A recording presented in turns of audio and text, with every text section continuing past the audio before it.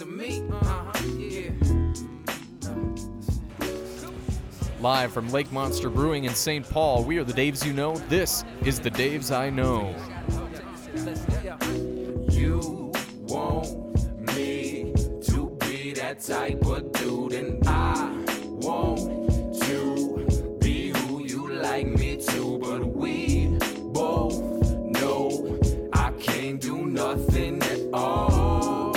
Oh, yeah. You say there's no use in walking out and Whoa, for the longest time. Whoa, for the longest. And I don't know the words to this song. And I will keep singing the song. And if you stop me, you'll never stop me. 'Cause I will fight you like Famidoff. So I told Zeller that when I started recording that I would just start bursting into song, and we would just see what happened, and that was just kind of what happened. That was solid. And you fucking joined right in. That No, was it was solid, great. man. I didn't even know if you'd know the tune. Oh but yeah. Holy No, shit, listen, that was incredible. We've karaoke together. Oh, that's a feat that needs to be reimagined here pretty soon, I think. Yeah. How you been? Man, I've been good. Busy but good. Doing what? Yeah. Well, watched that debacle of the Vikings game on Sunday at Fitzgerald's again, and it was like a funeral basically for the entire game. It was a funeral, but it was like the fucking blueprint though for. I mean, Yeah. this script has been written and played out 100 times. Yeah. No, so other than that, it's been, well, obviously with the snow and shit.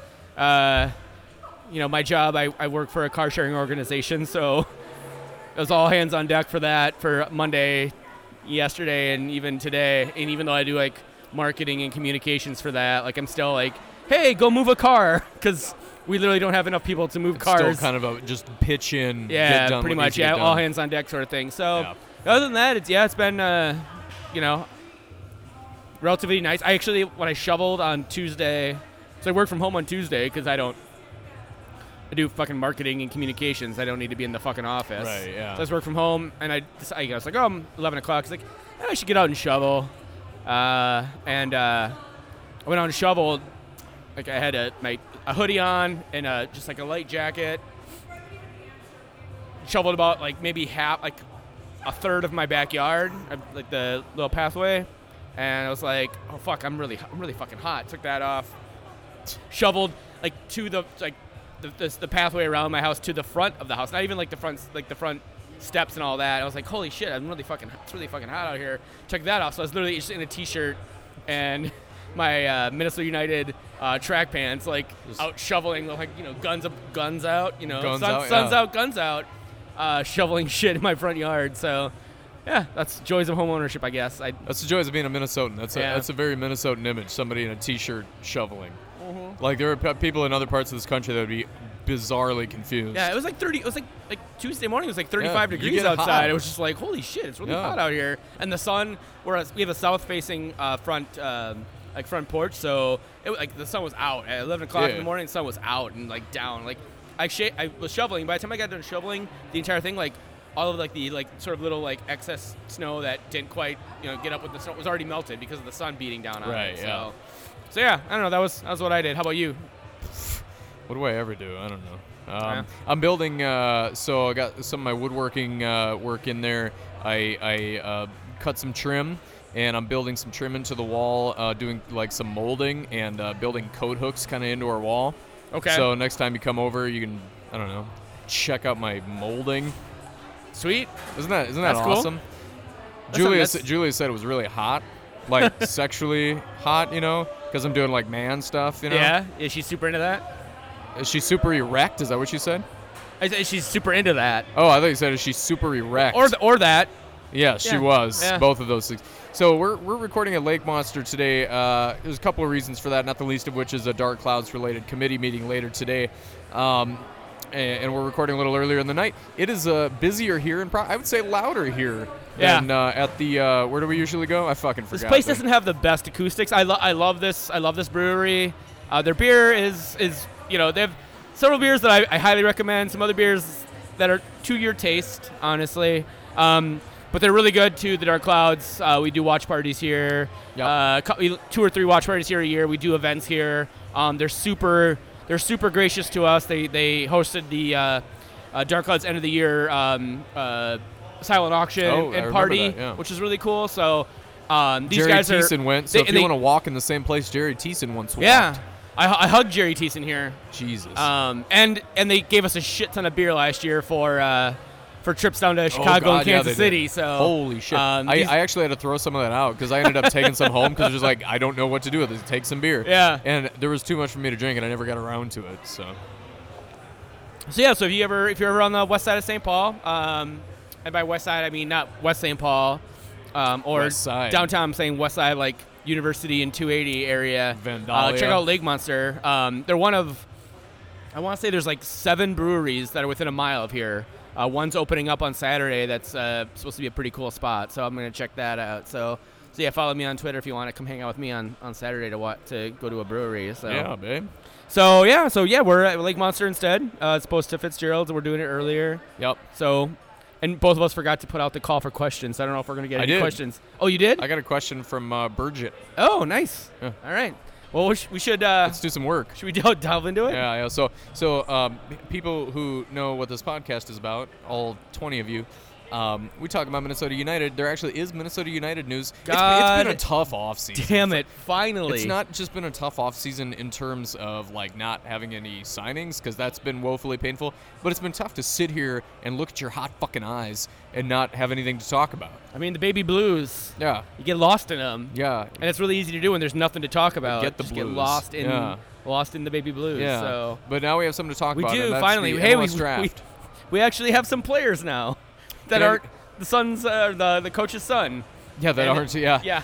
And a 35-year-old center back that probably won't be playing at all for us. Hey, so slow down. All right. So let's. Here's what I want to do. I want to say a couple things about the draft, and then we're going to recap what happened, give a very brief touch-up on the players, give a little reaction if you have some. Sure. And then after that, we'll talk about our overall response, reaction, feelings about how the draft went, what it means for us. Sounds good to me. So I'll start with, this is my opinion, okay? This is not a fact, although I tend to think my opinions are facts. I saw some reaction from people watching the draft and seeing what United was doing, saying, for instance, we drafted a forward with our first pick, and they're like, we don't need forwards, assholes. Why are you taking forwards? Which is true. We're not dying for forwards. But that's not, for me, what the draft is or how you play the draft. For me, the draft is when it's your turn on the clock, you pick the highest player. You pick the best player, whatever position that is. Because in the draft, and especially as MLS has changed over time and talent acquisition is so much more complex and you can get better players by other methods, really, you never know if a drafted player is going to pan out. Not every drafted player is an Abu Danladi or a Julian Gressel, and obviously those are some of the very, very top ones. No, instead, you don't pick by what you need. You pick by how much value they can give you, maybe in terms of a trade, maybe in terms of stuff like that. And if they happen to pan out and turn into a wonderful player for you, then that's awesome. Yeah. But honestly, between developing a good academy and making meaningful, pricey often signings to build your team, this isn't NFL. You're not building from youth in that way through the draft. So we got Danladi, that's great. We got Gressel. For me, pick the player with the highest value, and you've got them as a trade token later on in the draft, still during the off season. And if they pan out, that's fine. So I 100% agree with you, right? You're not gonna get. It sounds like you're gonna not agree with me. Very rare. Well, I'm gonna agree with you, but I'm going to sort of pivot off of what you're saying, and I think that leads to your second point here, which is like good. In the business we call that a transition. So I don't know the business very well. So you're right. Like if we have any sort of American fans listening, a draft just seems like the weirdest fucking thing. They're like, what? Like, you can't pick where you go? And so... Well, that's a common problem in MLS, and exactly. It's not unique to the draft. Exactly. So you're right. Like, a draft, you shouldn't ever draft for current need. ever in a draft. What a terrible way Whether to it's fill baseball, your most desperate needs. Yeah, I mean the only logical place, the only logical sport where it actually might sometimes make sense to draft for need would be if you have like one of the top 5 picks like in the NBA draft, because those guys are playing, right? NBA, NFL, MLB, NHL. You're gonna probably be in the minors. You're gonna be not playing in a high leverage position right away. Yep. And MLS is the same way, right? Like that's why most teams have an MLS affiliate or a MLS 2 or a USL team that is a NYCFC 2 or whatever. So they have a place to store these young players, and young being relative here. Young, we're talking about like 19 to 24-year-olds, which is that's a whole other fucking conversation I don't want to get into. So yeah, you draft the best available player. In MLS in particular, we saw how many fucking trades there were during that the draft on Friday. It was just trades left and right. People were they don't value the college players like they used to, right? This is not a college college league anymore. There's a lot. Obviously, there's the TAM, there's the GAM, there's all these other DPs, there's other ways to acquire players. So if you are a team that's high up in the draft, you are acquiring somebody either because you see potential in them, regardless of position, right? It'd be great. Minnesota needed a center back. They needed fullbacks. It would have been great if one of those top guys had fallen to them, and I'm sure if one of those top guys had fallen to them at 5, they would have stuck there and drafted that player. They didn't. Between Mason Toya and maybe a similarly talented defender, you're probably going to choose the defender. Exactly. Not to, spoiler alert. Like I think they got I think they got actually some decent pieces that could develop into things. That says as much about our current team as it does about the talent that they chose. But you're right. You like all the fans clamoring about drafting a forward. Listen, this team pretty much only played with 2 forwards all year, and both those forwards got hurt for significant chunks of the time, and you need at least 3 forwards, if not 4, on your roster.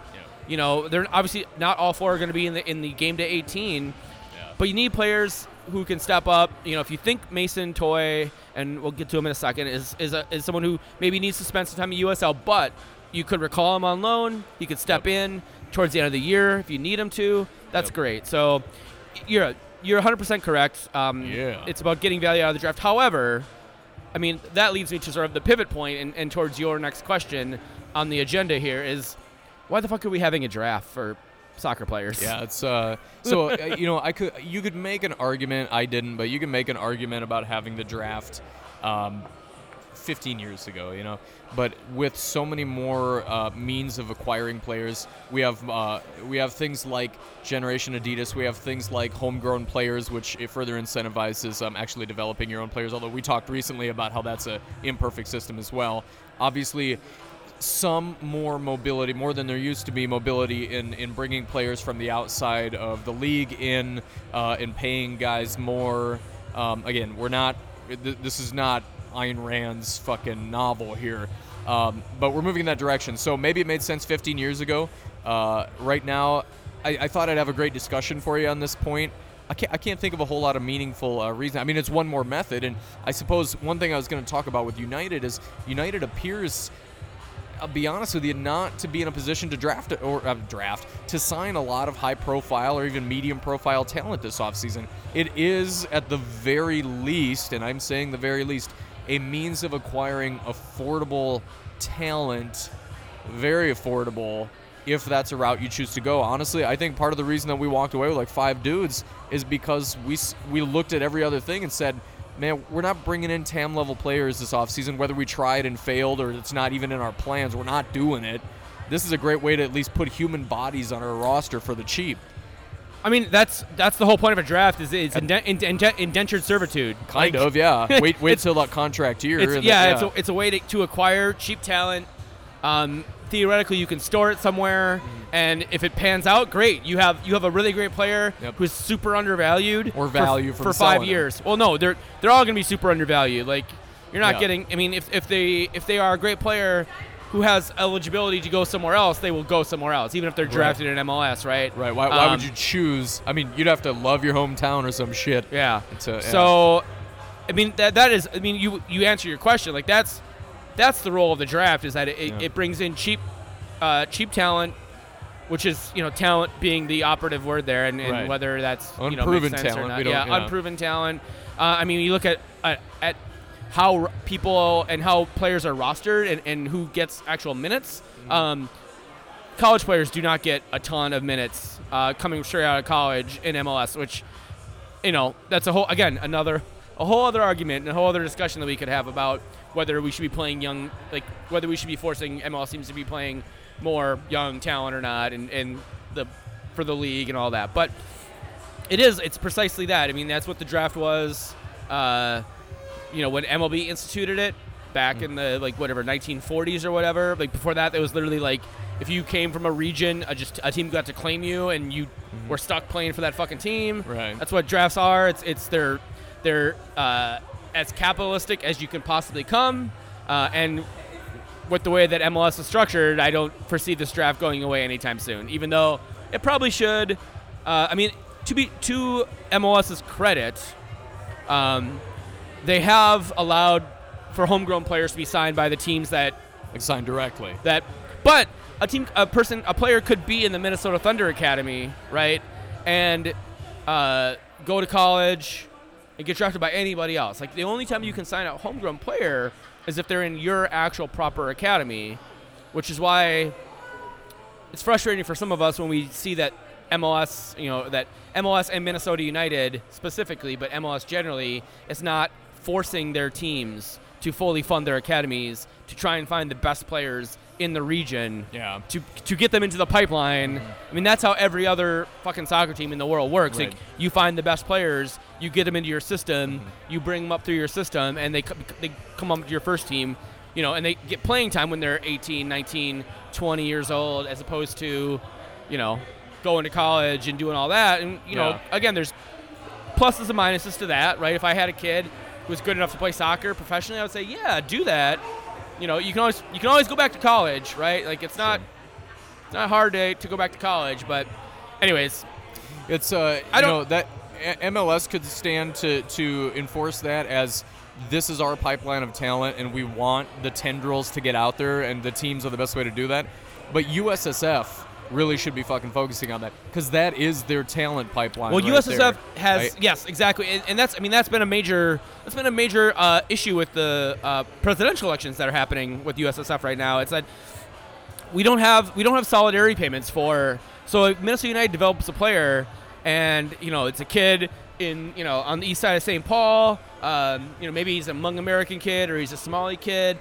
Grows up, he's a kick-ass player. He gets sold to Arsenal, or there's no Arsenal's like, we want that kid, right? Like all they have to do is wait until he gets to 17 years old, and they can just offer that kid a contract. Right. Like Minnesota United has no recourse in terms of selling that kid, right?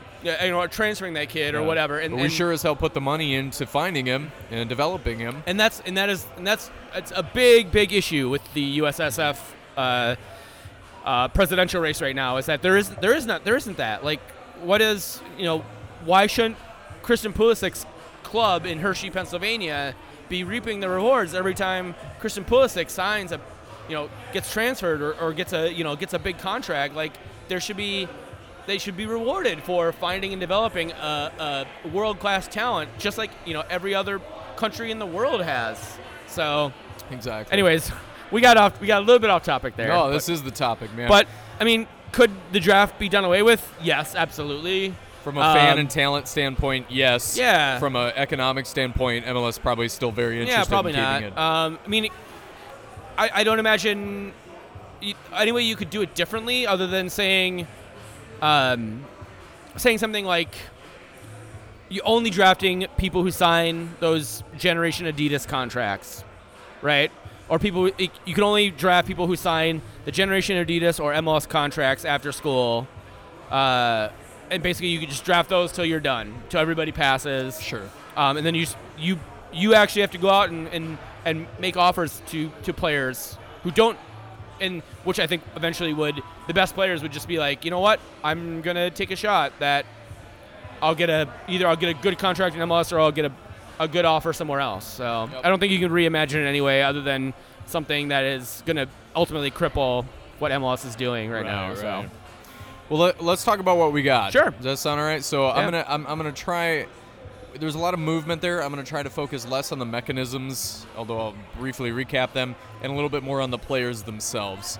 So we traded our fifth round. Fuck. All right, cut, edit. We'll just throw this podcast away. We traded our fifth pick overall to the Fire for $175,000 in various allocation monies. We got the Fire's 15th overall pick, and we got goalkeeper Matt Lampson. So don't try to digest everything I just said. It's much better to read than it is to listen to. But we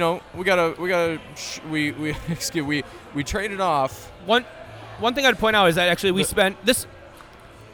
I don't know if people were following the 55-1 Twitter feed at the time. This seemed to be in the works for a while before the draft even started. Yeah, and ultimately Minnesota United took their timeout in the draft. Again, peak MLS. There's fucking draft timeouts. And Minnesota took their timeout, and then Chicago took their timeout. So they spent about 12 minutes like hammering this thing out. Right, and that took a timeout from each of those two teams to accomplish. Your only timeout of the draft, right, which right. you have fucking timeouts, whatever. Most of this, I mean, I think the allocation money was basically pretty much split relatively evenly between GAM and TAM, and there's a difference between the GAM and TAM. Like, I know we sort of lump it all together, but GAM is a lot more it's a lot more versatile than the TAM. You can use it on anybody, really. More bang for your buck. So, what's I mean, I don't know. Ultimately, I think this was a good trade, especially in the context of what they did later on. I mean, when this trade happened, everybody was just like, "What the fuck is going?" Like on Minnesota United Twitter, right? Just what the fuck's going on? With the benefit of hindsight, this was an amazing trade, I think, for what Minnesota United did. Let's talk a little bit about Matt Lampson, the player who was acquired in that trade, because he's an interesting. And I also saw a lot once Matt Lampson was announced. I saw a lot of people on soccer Twitter, Minnesota soccer Twitter, losing their shit, basically like, we don't need a goalkeeper. We got Bobby Shuttleworth. Well, to which I was just like, shut the fuck up. You only need sit one down. ever. Yeah, sit down. Shut the fuck up.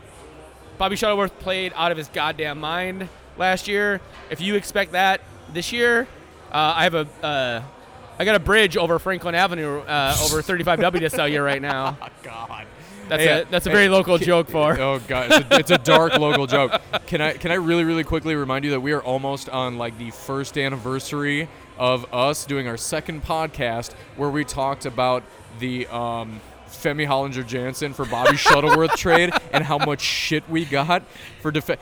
How genius does that move look like in hindsight? I know, right? People said, "Oh, what the fuck are you thinking?" Oh my God. You stood on a hill, man. You were gonna die on that hill. Yeah, I was right. I was gonna say we're very close to our first ever podcast. Yeah, pretty close. Which is kind of amazing. Like the 30th of January? I think so. Yeah, I think it's like next week. So, cheers to you, by the way. Yeah. Cheers. It feels good to be right. To be fair, you were a lot more gung ho on that trade than I was. I wasn't fighting you on it, but you were definitely like, yes, this is a good trade. This is a good move. And people were very much against that. So. Yeah, they were. So anyway, why don't you talk about Matt Lampson? Okay. Matt Lampson was the starter for most of the year last year in Chicago. He didn't play early on in the season. Then he became the full-time starter about a third of the way in. He played 24 games, started all of them. He allowed 31 goals. That gives him, I guess, 1.29 goals per game, which is not awful. He played with a fairly good defense in front of him in Chicago. I mean, you'll remember that Chicago had until the very end where they started to waver a little bit. They had a very, very good year. They looked every bit as competent as Toronto did until probably the last month and a half.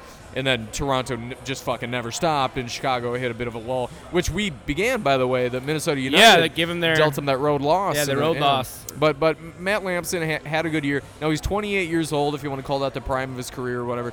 Well, he's a goalkeeper, so I mean that's so basically he's a third of the way to the end of his career. Exactly. Yeah, he's like just ready to start. I mean your points here. He's definitely depth, right? And he's definitely going to challenge Bobby. Yeah.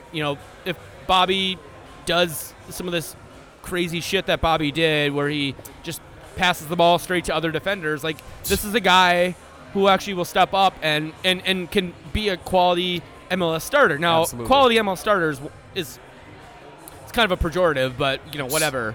Well, if he's Bobby competent. Shuttleworth is injured last year, look at what was left on our roster Yeah. and tell me quality MLS starter. We'd be fucked. Exactly. There was none, and so you need three keepers who can step up and play. Maybe a game or two if they need to. Right. And Bobby, I want to make this point real quickly. Bobby last year, you could consider his last year a renaissance. Oh, he God, he yeah. hadn't been in as hot a form as. So who's to say he's going to sustain that hot form? Again, what if he sucks this year? That's the whole point. Is that was probably Bobby Shuttleworth's one of his best years ever was last year. Oh yeah, and tough to say when you play on a team that if allows you more are, goals and ever. And if you are expecting the same results from a guy who's about the same age, basically stood on his fucking head for most of the year, still gave up, the most goals ever. And to be fair, like most of that was not on him, but there were some that were definitely on him. Like his distribution of the ball was borderline terrible a lot of the time. Mm-hmm. And so if you're bringing in a guy who's going to challenge him, who's going to make him maybe be a little smarter, that's a good fucking move. Yeah.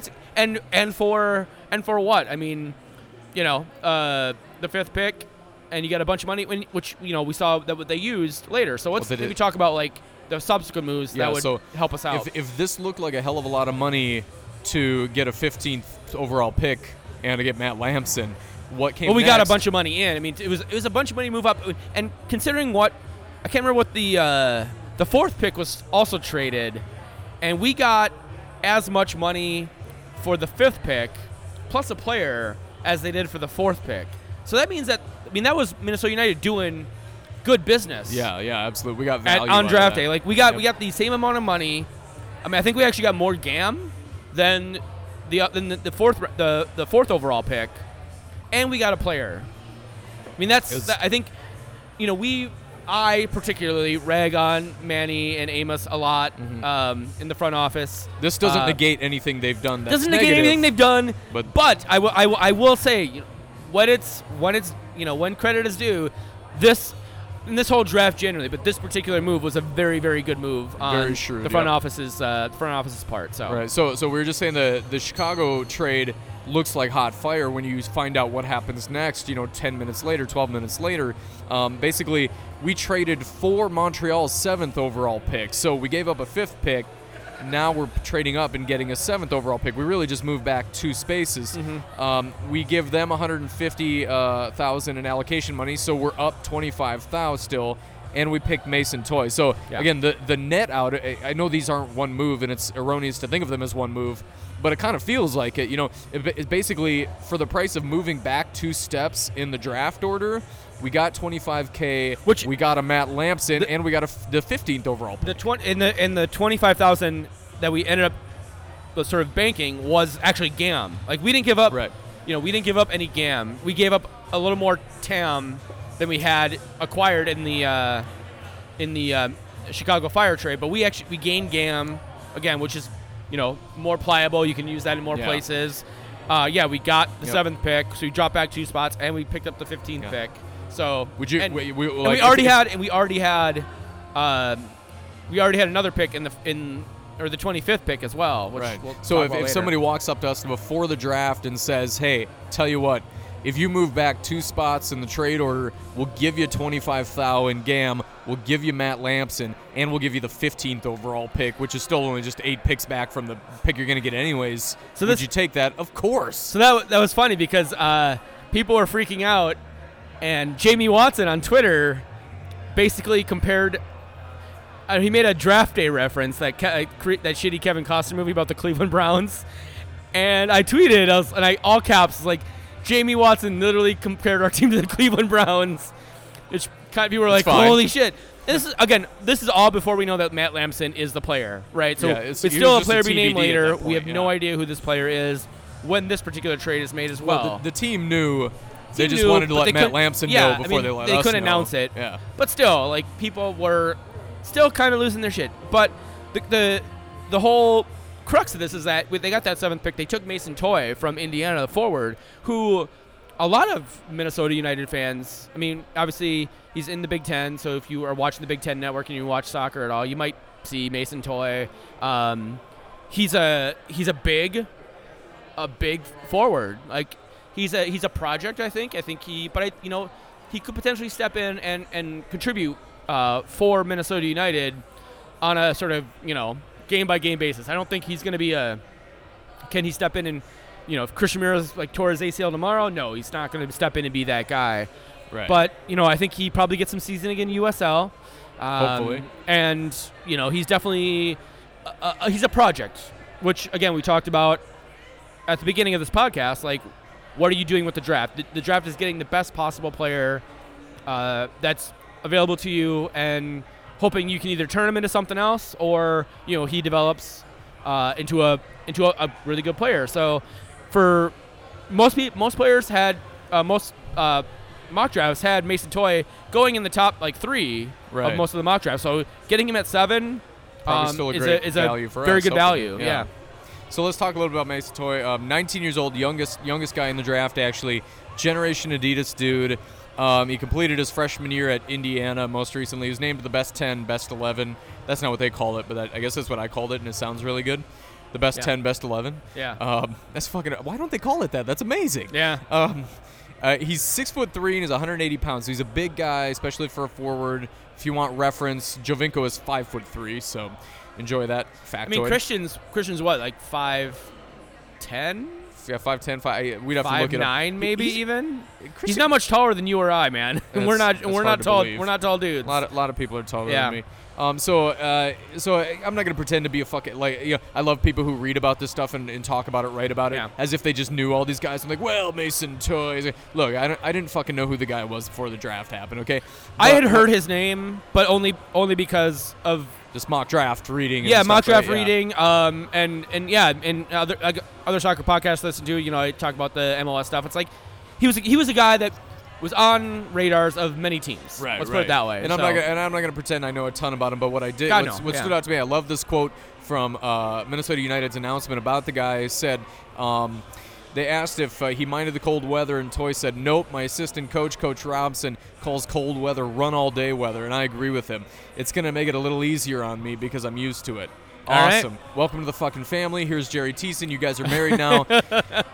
You're finally a guy cold can fall all in day love weather with. For 3 matches, maybe. So. Right. People make a big deal about that. Okay. This isn't Europe. We're not playing for 9 months out of the year in the fucking winter. Let's all calm down. Anyway, so we got a forward out of that young generation Adidas guy. Now, we're taking a deep breath. Can I talk about what happened? Fucking interject. No, forget my point. Shortly after it. So, a lot of people speculated, and these again, this is a lot of Minneapolis City fans, because basically the next pick was Brandon Bai, who played for Minneapolis City in Western Michigan. He played for Minneapolis City last year. Yep. He was here for doing an internship, and he wanted to play, some amateur professional soccer. Yep. And so Minneapolis City was like, yeah, fuck yeah, we'll take you. He was an amazing player. I mean, I go to most of the Minneapolis City games, home games at least. He's a great player. He was phenomenal. He had a stellar season with Western Michigan. He went really high for... How cool for an NPSL North player to go that high. One of the first ones. And so everybody started speculating, well, maybe Minnesota wanted Brandon Bai, and so they made this deal. And so there was a whole bunch of theories about we're getting Lee Nguyen, we're going to trade Madison Toye and a bunch of TAM or GAM, get Lee Nguyen and Brandon Bai to come in. Of course, now it's obviously, what's his nuts, the stupid ass bold Brad Friedel. Right. It's like, oh yeah, Lee Wynn's staying in New England, but there was rumblings that he wanted out of New England. So that was a whole speculation for like an hour. Like, oh yeah, no, definitely Minnesota drafted Mason Toik so they could get Brandon Bye and Lee Wynn from the New England Revolution, which of course wasn't true. Anyway, that was all fan fiction at that point. Yeah. Really good fanfic. I mean, I appreciated it. I thought that would have been a really awesome trade for Minnesota, which understands why New England was like, no, we're not doing that. Yeah. Well, bye to Brandon Bye. Let's talk about what we got with the. You'll remember I said earlier we actually obtained the 15th overall pick from Chicago in that sweet ass move we made earlier. So now, come the 15th pick, we grab Wyatt Omsberg from Dartmouth. So Wyatt Omsberg, people will be relieved to know, is a defender. Again, I'm not going to go back into the conversation about the starting value and fucking kids out of college or whatever, but Wyatt Omsberg, he is a defender. He's 6'4", so he fills that Joe Greenspan fucking towering gargoyle role pretty well. He's primarily a center back, which I think is great. I think that's one of our area, other than left back, which is a weird place for me right now. Center back, I mean, how comfortable do you feel with what's his nuts, the New Zealander? Help me out here. I know our players. I swear to God. Who's the Calvo? No, the Coleman? other one. No, the other one. The New Zealander. Oh, Boxall. Yeah, Boxall. Yeah. I couldn't remember his fucking name. I mean, so he's ostensibly the starter right now. So having again depth at that role is fine. He was an Ivy League Defender of the Year in 2016 and 2017. Again, it's Ivy League. That's whatever. But he went to college where he went to college. Yeah. What the fuck can he do? So, Omsberg was actually, again, these are all mock drafts, but most of the mock drafts had Omsberg going top 10 at least, if not like top 7, top 5. So, is there any theory as to why some of these guys dropped the way they did? I think so. What happened. So they do if you're not familiar with the MLS USSF system, it's basically they have the third week in January, they all get together for like 5 days. 3 of those days there's like combines, and it's both men's and women's combines. They do like the women's draft. They did the women's draft on Thursday for WOSO. They do the men's draft on Women's Friday. draft much more interesting to watch than the men's draft. Exactly. By the way. No, absolutely. 100% will believe it that. absolutely was. But it's like, it's not just MLS. It's like the whole USSF like gets together and does all their shit. So there's like coaching things. This year they obviously had all the different candidates like had like little forums that they were doing. So it's a whole big ass thing that they just do together to save money. And this year that was in Philadelphia. Maybe if it ever comes to Minnesota, we're definitely going. We're definitely gonna scout the shit out of this thing. Oh yeah. And we're gonna do some like podcasts and shit. Hopefully, God willing, it comes to Minnesota once they get to Allianz Open. Oh yeah. But I have to see if we can get some credentials for that. But so it's all one big thing, and I think a lot of what happens is obviously like, these MLS teams have scouts. I think honestly it kind of depends on how many scouts they have. So like, how many scouts are going up to Dartmouth to watch Wyatt Omsberg? Right. And how many scouts are going to Duke? It's easy to slip through the cracks. They're going to Indiana. Like there's so many Division I college players, and we're not even talking about like Division III college players and stuff like that. So I think there's obviously the players that are widely known as these are the best players in the country, and then they bring all these guys in and they do scrimmages, right? So you get put onto a team with dudes you've never played with before, maybe playing in a position you've never played in before, right? So maybe you're normally a right back, but you're playing center back, and you don't look as good because that's not your normal position, right? That's not where you would typically, expect to play. The mechanisms here allow a lot of dudes different looks and allow the people to slip through the cracks, so you can find hidden value more easily, maybe in MLS. So I think what happens is that the teams put way more value on the scrimmages than they do on what have you done through the body of your career, right? So they say, what the hell do you compare that college you're on a team that's got 3 right backs. We're gonna slot you into center back, right? Because there's all these other right backs. and good luck. And some teams are like, and then they're like, oh, people who had Wyatt Amsberg as like a top 7 pick, they're like, you're not as good as I thought you were, so you fall down the draft board. Or you fall in love with a player. That's probably what happens more often, is that you just fall in love with a player. You fall in love with an attacker or a wing who does something, has the camp of their life and has 3 set-piece goals in 3 games. You're like, oh, shit, if I can harness that. So I think, ultimately, that is what happens more. It's not that these players suck and they're just like, oh, wow. Right. It's just that teams fall in love with players because that's where every team has a scout during those games, it's right? It's a cool event. Yeah. Actually. So I think that's probably what happens. That Amsberg probably didn't have, and I don't remember hearing that he had like an amazing, stellar, standout training camp, and he probably just fell down. And luckily Minnesota was able to grab him. We have a little more depth in our central defense, which is great. And I think actually, speaking of that, we'll talk about the next guy they got. I think what the Combine did, for Amsberg did even better, did the opposite version for Carter Manley. So why don't you talk about Carter Manley a little bit? Sure. So Carter Manley we were able to get at the 23rd spot, actually. So we trade up to the 23rd spot. That's the last pick of the first round. Basically, we pay $50,000 in allocation money, and we give up a 28th spot. So we bump slightly. In my opinion, I don't know if this is controversial or not, I think this is the worst bit of business we actually did. Not because I have a specific negative thing about Carter Manley, but basically we moved up 5 spots for the price of $50,000 in allocation money. At the talent that you're usually getting at that level of this draft, and this was a weak draft, by the way. This is kind of a thin draft. Yeah. I just don't think that's worth $50,000. Yeah. My opinion. But apparently they just love this guy, so they wanted him. Fine.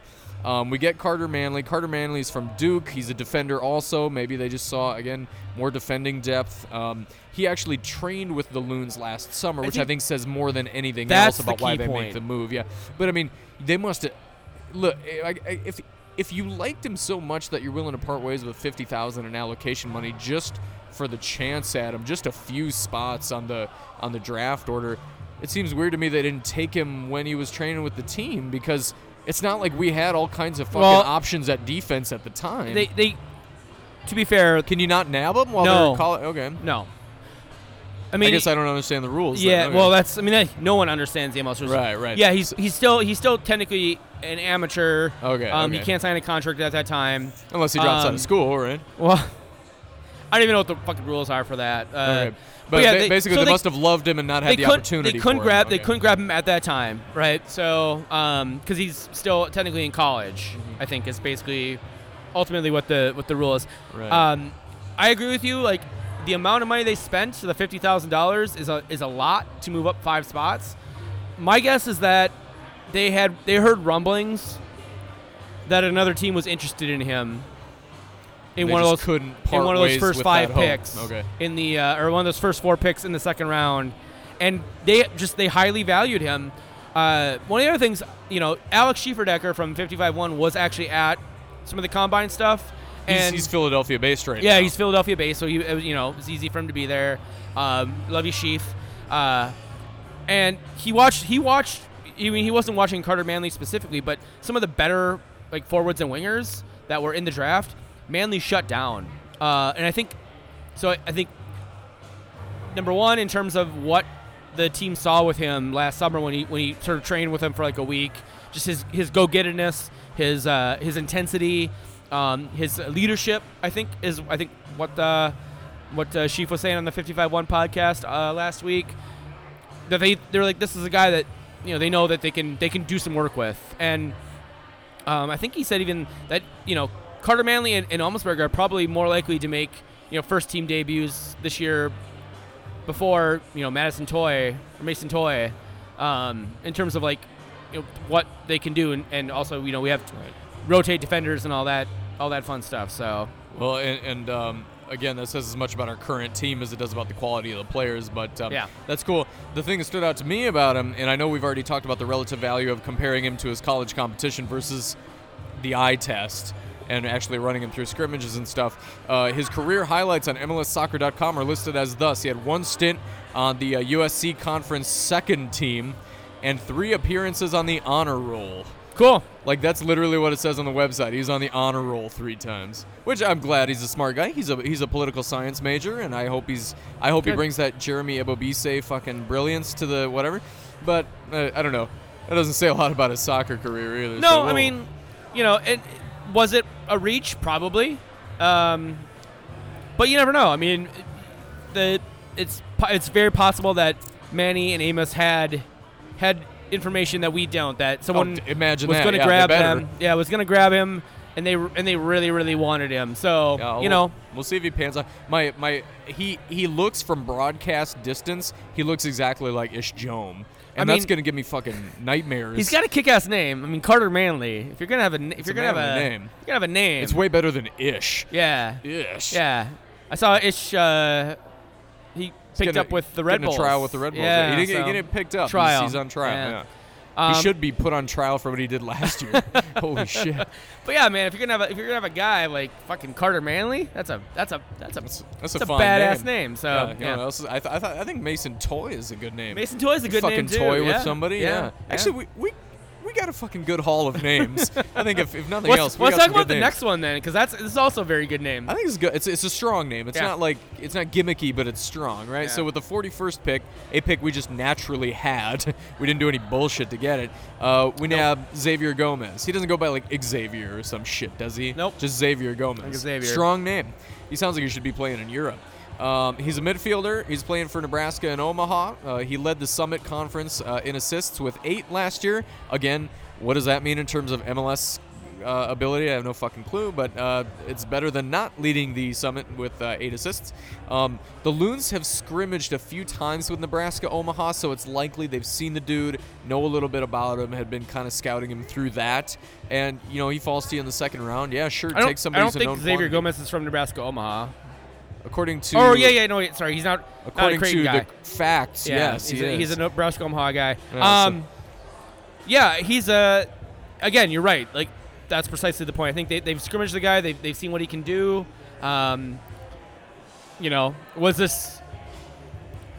Is this guy likely to sign a contract with Minnesota United? Probably not. I mean, maybe he does, and maybe he gets shipped off to Pittsburgh or or St. Louis or some USL affiliate, or a place to get some playing time. It would be unacceptable to me to have St. Louis as like a USL affiliate or something, specifically because of the announcers who called that US Open Cup game like 3 years ago.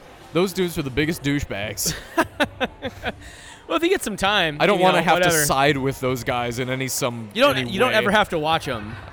I guess. If you don't want to. It's literally. Well, if I want to see our Xavier Gomez, maybe we'll see. Again, it's more depth. It's another player that if he can stick, great. If not, again, we talk about the draft. Like, after the first, 20 picks, how many MLS draft players stick for more than 2 years? Like, it's your 6th round Tom Brady zero. picks. It's not happening in MLS.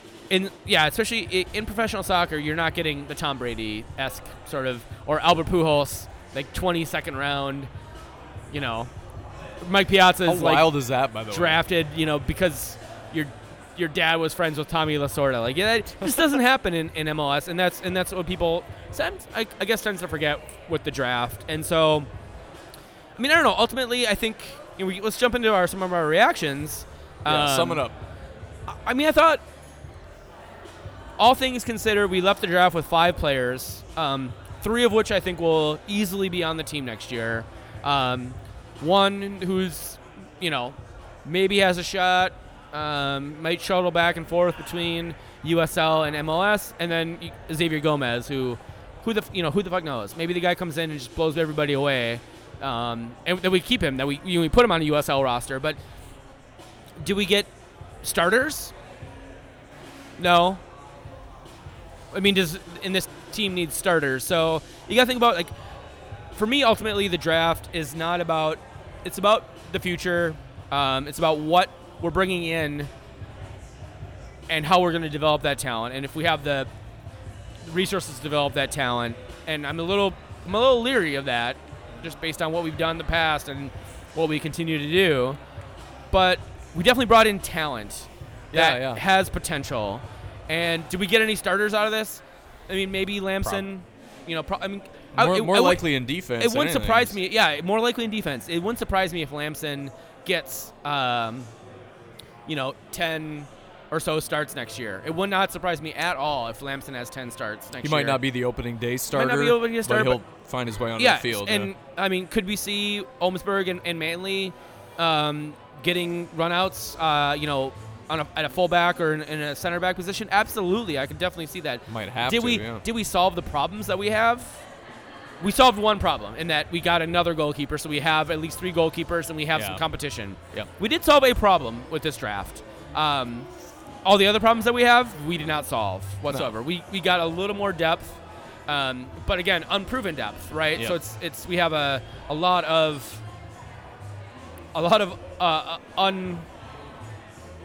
we need more starters. We need better starters than what we have right now for basically 9 of our 11 positions. Yeah.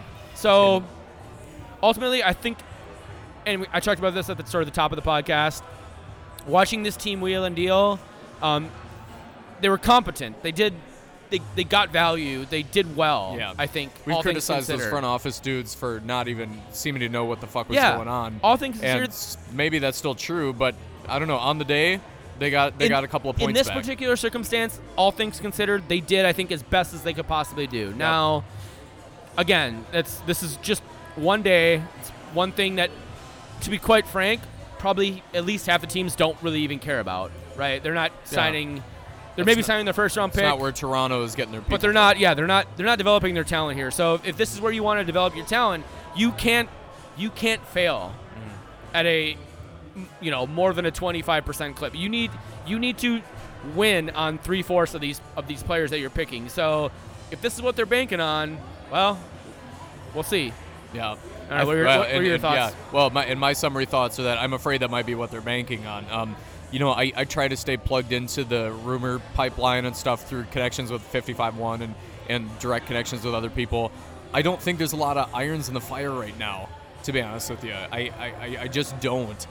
They could surprise us, but I don't think it's just that they're just trying to iron out the deals with I'm not even talking about a Lee Win. I'm talking about just a competent, maybe top half of the quality at MLS dude that they're going to pay. An Ethan Finley. Ethan Finley's, I think, a great archetype of the kind of player that they could bring in at a relative value that wouldn't break this team's obviously modest budget, or at least what they have allowed to be their budget. And I don't think those irons are in the fire right now. And so I think they did as well as anybody could do in the draft. And I also think that there's way too many eggs in the basket of these draft players not turning into some kind of long-term value or turning into trade bait value, but turning into day one players. That scares the living shit out of me. Dude. Yeah. 100%. Again, I don't expect any of these guys to be in the 18. I mean, obviously, maybe Lamson. Lamson would be the only one who'd be in the 18. But so let's set the over under. So the over under on one of the players acquired today, getting a starting spot. Are you talking about like a day one starter, or are you talking about being what we could consider a regular? No. I'm saying starter? getting a start. Start. What day do you think is the over under for one of these players acquired on Friday? The 5 players that we acquired on Friday, who gets the first start and when does it happen? I would argue that the over under for this is probably like April 22nd. It's tough to say. I mean, if you're asking me, probably going to be Matt Lamson. If you're asking me to assume that there's no injuries in this scenario, because obviously maybe can happen. The injuries happen, so injuries are a potential. Like, okay. Who do you think is the first person to get a start, and when does it happen? We'll be more likely to see Wyatt Omsberg come in as a central defender, simply because unless we add something else, I think we're pretty thin at central defender.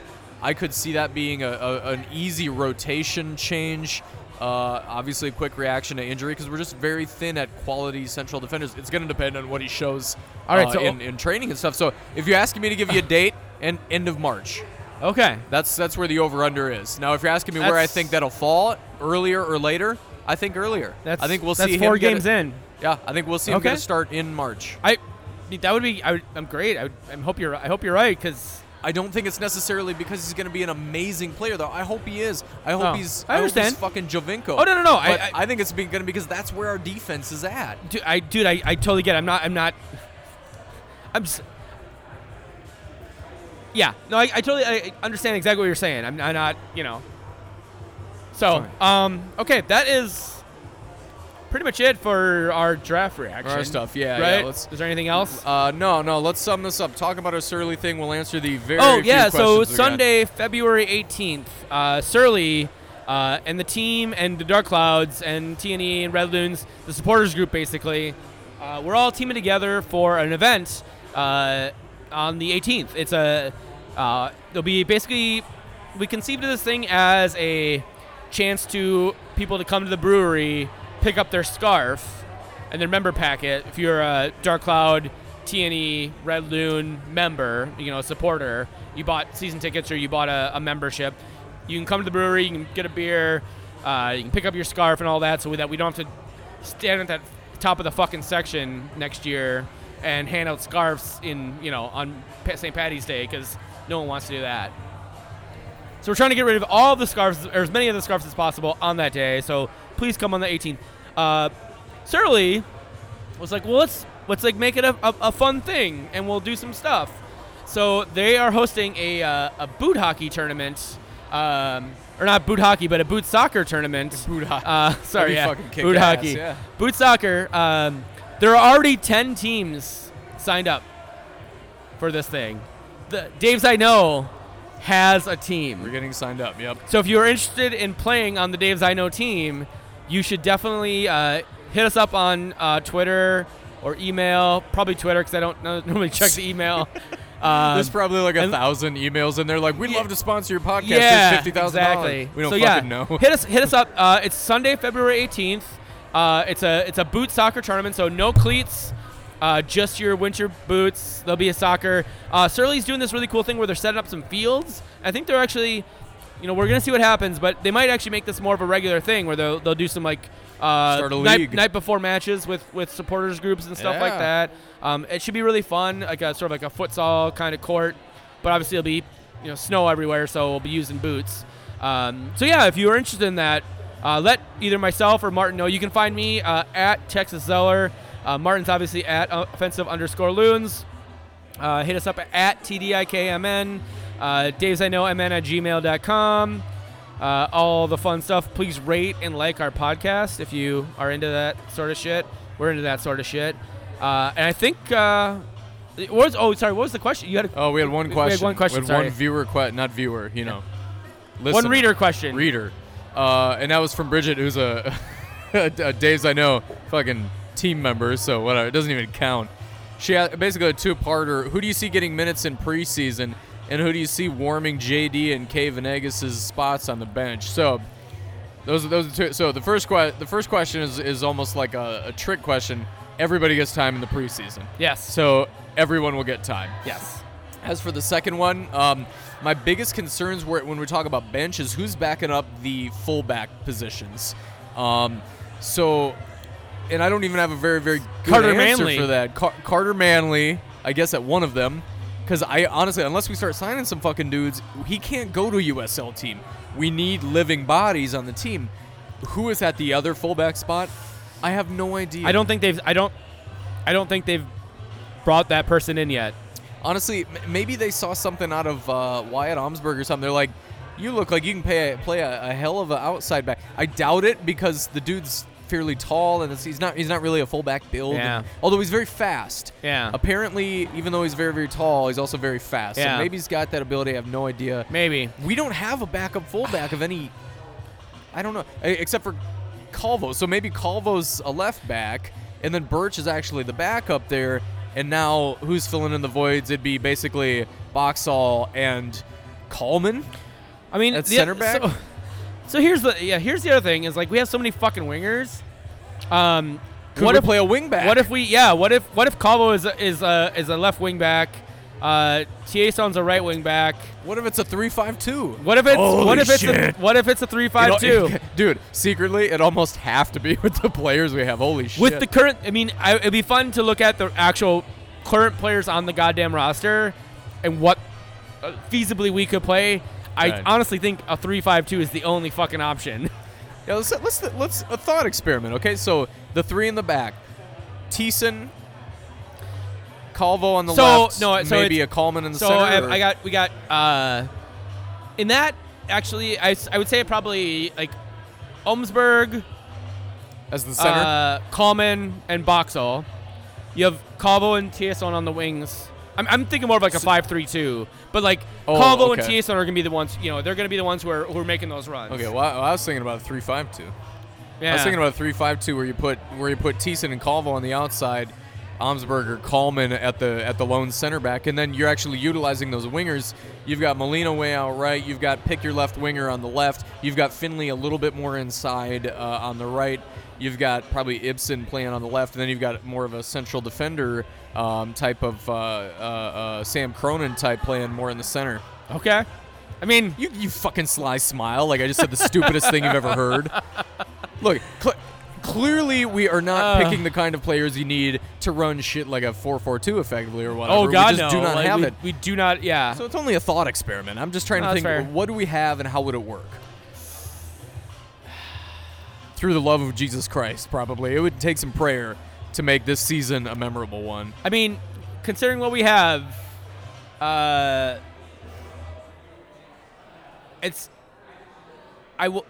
would be hard pressed to see us giving up less goals than we gave up last year. God in heaven. So, that's not good. So we gave up the most goals ever in MLS history last year. I don't understand or see how we don't top that this year with our acquisitions. Oh, so, my God. Can we end this? Yeah, godforsaken thing. We had a great conversation and ended it so sadly. So again, TDIKMN on Twitter, Texas Eller for me, offensive_loons for Martin.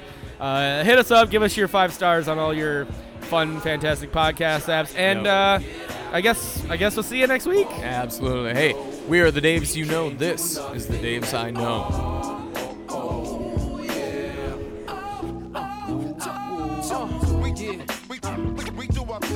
Long as you do yours, land here become fecund. Yeah, we do our thing, son. Through the act, we attract 2, hope to reach 1. We do our thing. Do it. We do our thing, son. Some will paint a piece, some will spray with a machine gun. It's mad work to be done. We do our thing, son. I can't do nothing at all. Y'all know we can't do nothing at all. Nah, yo, I can't do nothing at all. Y'all know we can't do nothing. Check it out,